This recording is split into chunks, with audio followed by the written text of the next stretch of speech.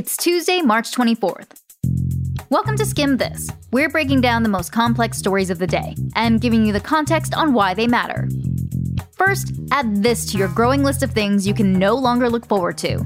The 2020 Olympics have been postponed, and this change will affect a lot more than your summer TV habits. Then, thanks to COVID-19, voting in the 2020 election just got a lot more complicated.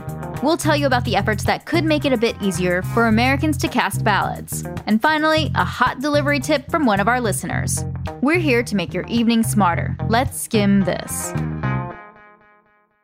Okay, the COVID-19 pandemic is a rapidly changing story with lots of moving parts. And we're going to help you sort out what exactly you need to know, starting with the three big developments of the day. To start, the International Olympics Committee isn't playing games. At least not this summer. That's what it announced today at a press conference. That's Mori Yoshiro, former Prime Minister of Japan and organizing committee president, saying after nearly 7 years of preparation, they had no choice but to postpone the biggest sporting event in the world because of the pandemic.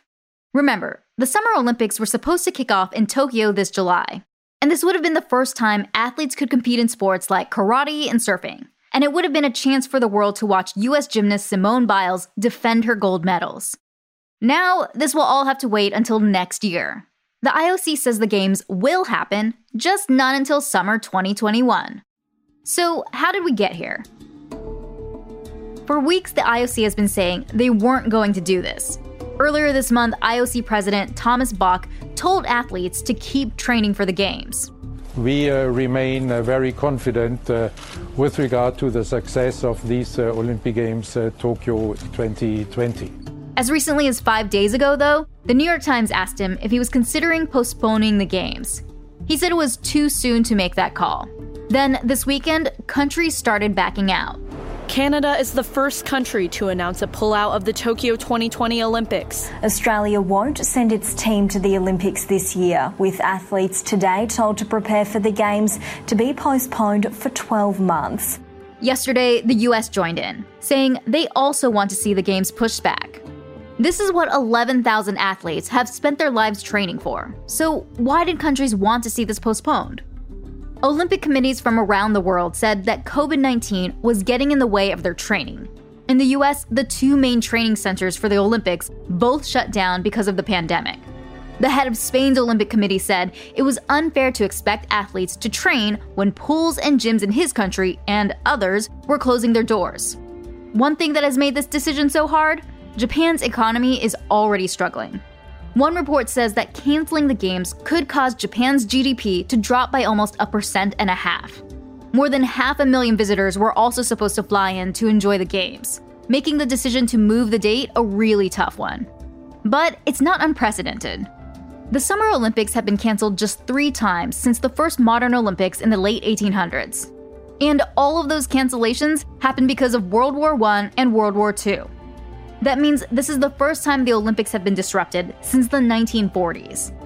And there's a lot at stake here, financially, politically, and competitively. As for athletes and for the rest of us, they'll have to prioritize their health over the strength of their game.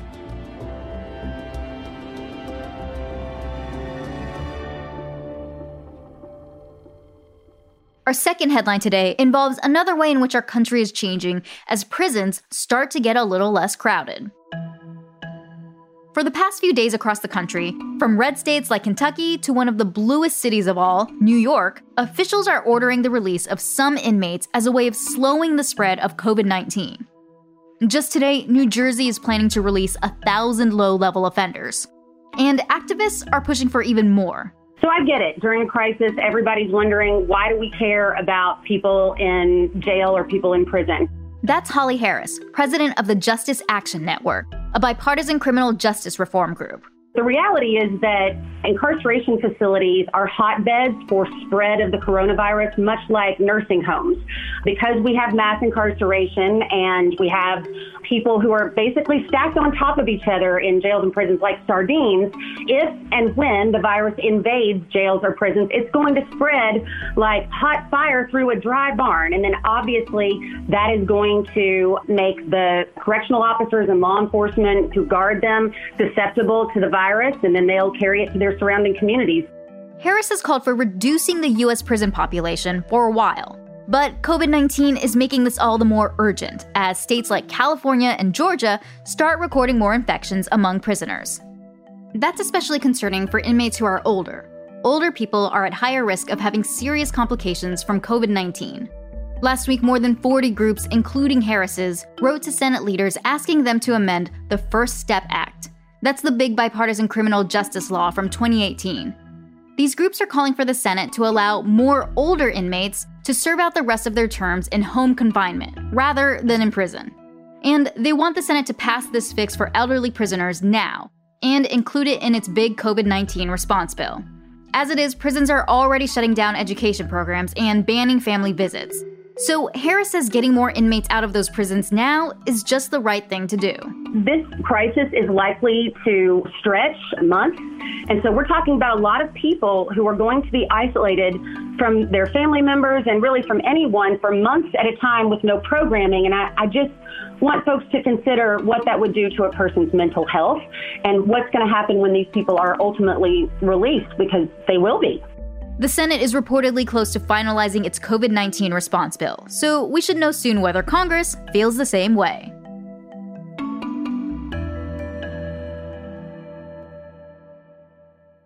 Which brings us to our third big story of the day.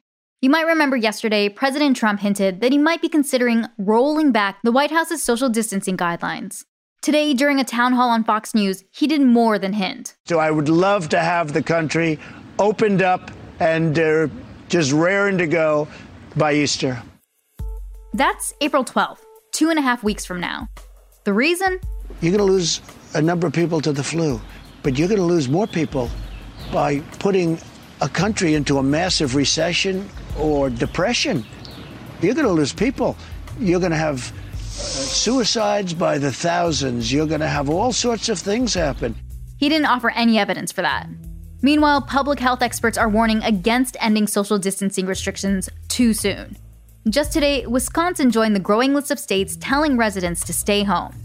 And yesterday was the first time the number of deaths in the U.S. entered triple digits in one day.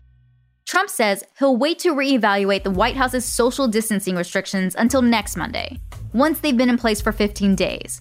But he said Americans can probably expect them to stay in place a little longer than that. That's not a clear deadline, but here's what we are clear on. This concept of the cure being worse than the problem has become a big talking point for Trump over the last 2 days. Meanwhile, health experts have been making a different point.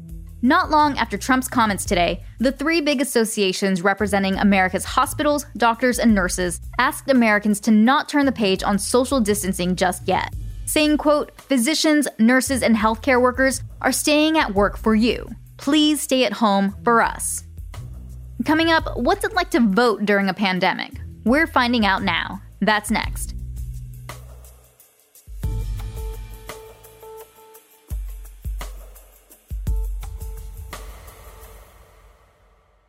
You may find that lately, given everything, it's hard to keep track of what day it is. So, PSA, it's Tuesday, which means it's time for our 2020 Tuesday check-in. In a parallel universe, we might be talking about Georgia's primary. Voters there were supposed to head to the polls today, but then... Georgia is the second state to postpone a 2020 presidential primary due to the coronavirus pandemic. State elections officials saying tonight the primaries will now be moved from March 24th to May 19th. This happening after Governor Kemp declared a public health emergency and President Trump declared a national emergency. A bunch of other states have followed that lead and postponed their own primaries this year. We've seen officials do this before. For example, in 1918, the Spanish flu was ravaging the country during the midterm elections. But the polls still opened. Depending on where they lived, voters might have had to wear masks or wait in a single-file line. Then there was September 11th, 2001. That was primary day for New York's mayoral race. And the election was moved to 2 weeks later after the attacks on the World Trade Center buildings. As recently as a couple weeks ago, a tornado hit Tennessee the morning of its presidential primary. Officials decided to keep the polls open a little bit later than normal that day. But that got us thinking, could COVID-19 possibly affect this year's November election? Princeton University history professor Julian Zelizer says all of those historical examples we just listed should make us optimistic. Our democratic systems really endured an amazing number of crises that we've gone through, public health, national security, and others, where we don't abandon this voting moment. And I'm hoping that is true again today. But the general election is also a totally different ballgame than a primary or local election. That November election day can't be moved so easily.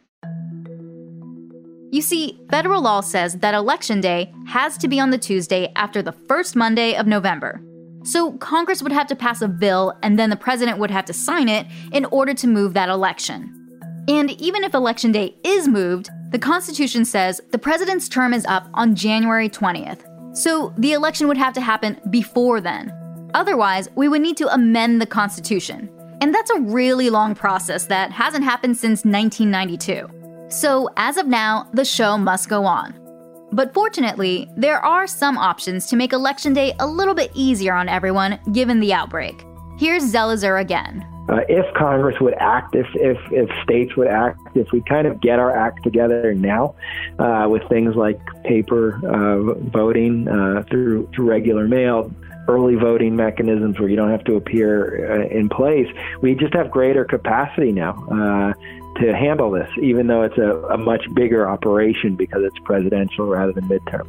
Some lawmakers are already working on it.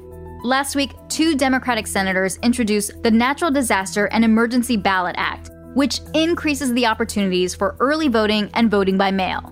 And local and state officials on both sides of the aisle are already pushing for more funding to help expand early voting. In the meantime, the next Democratic primaries are scheduled for April 4th in Wyoming, Hawaii, and Alaska. All 3 states are switching to vote by mail only. Though for now, these primaries are still happening. But keep in mind, lately it feels like every day a new state is pressing the pause button. So things could still change.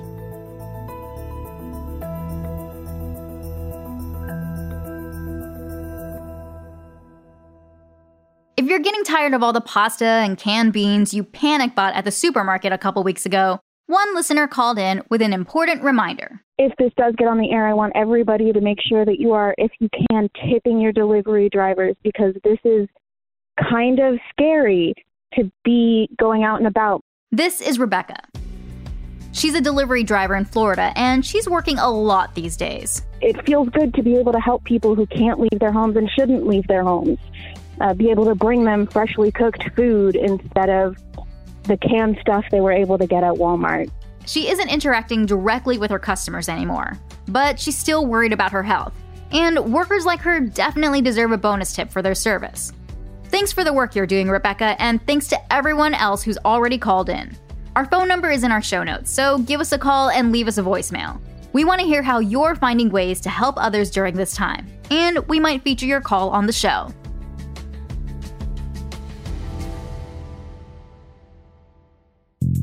And that's all for Skim This. Remember, we want to hear your messages for your loved ones that you can't physically meet up with right now.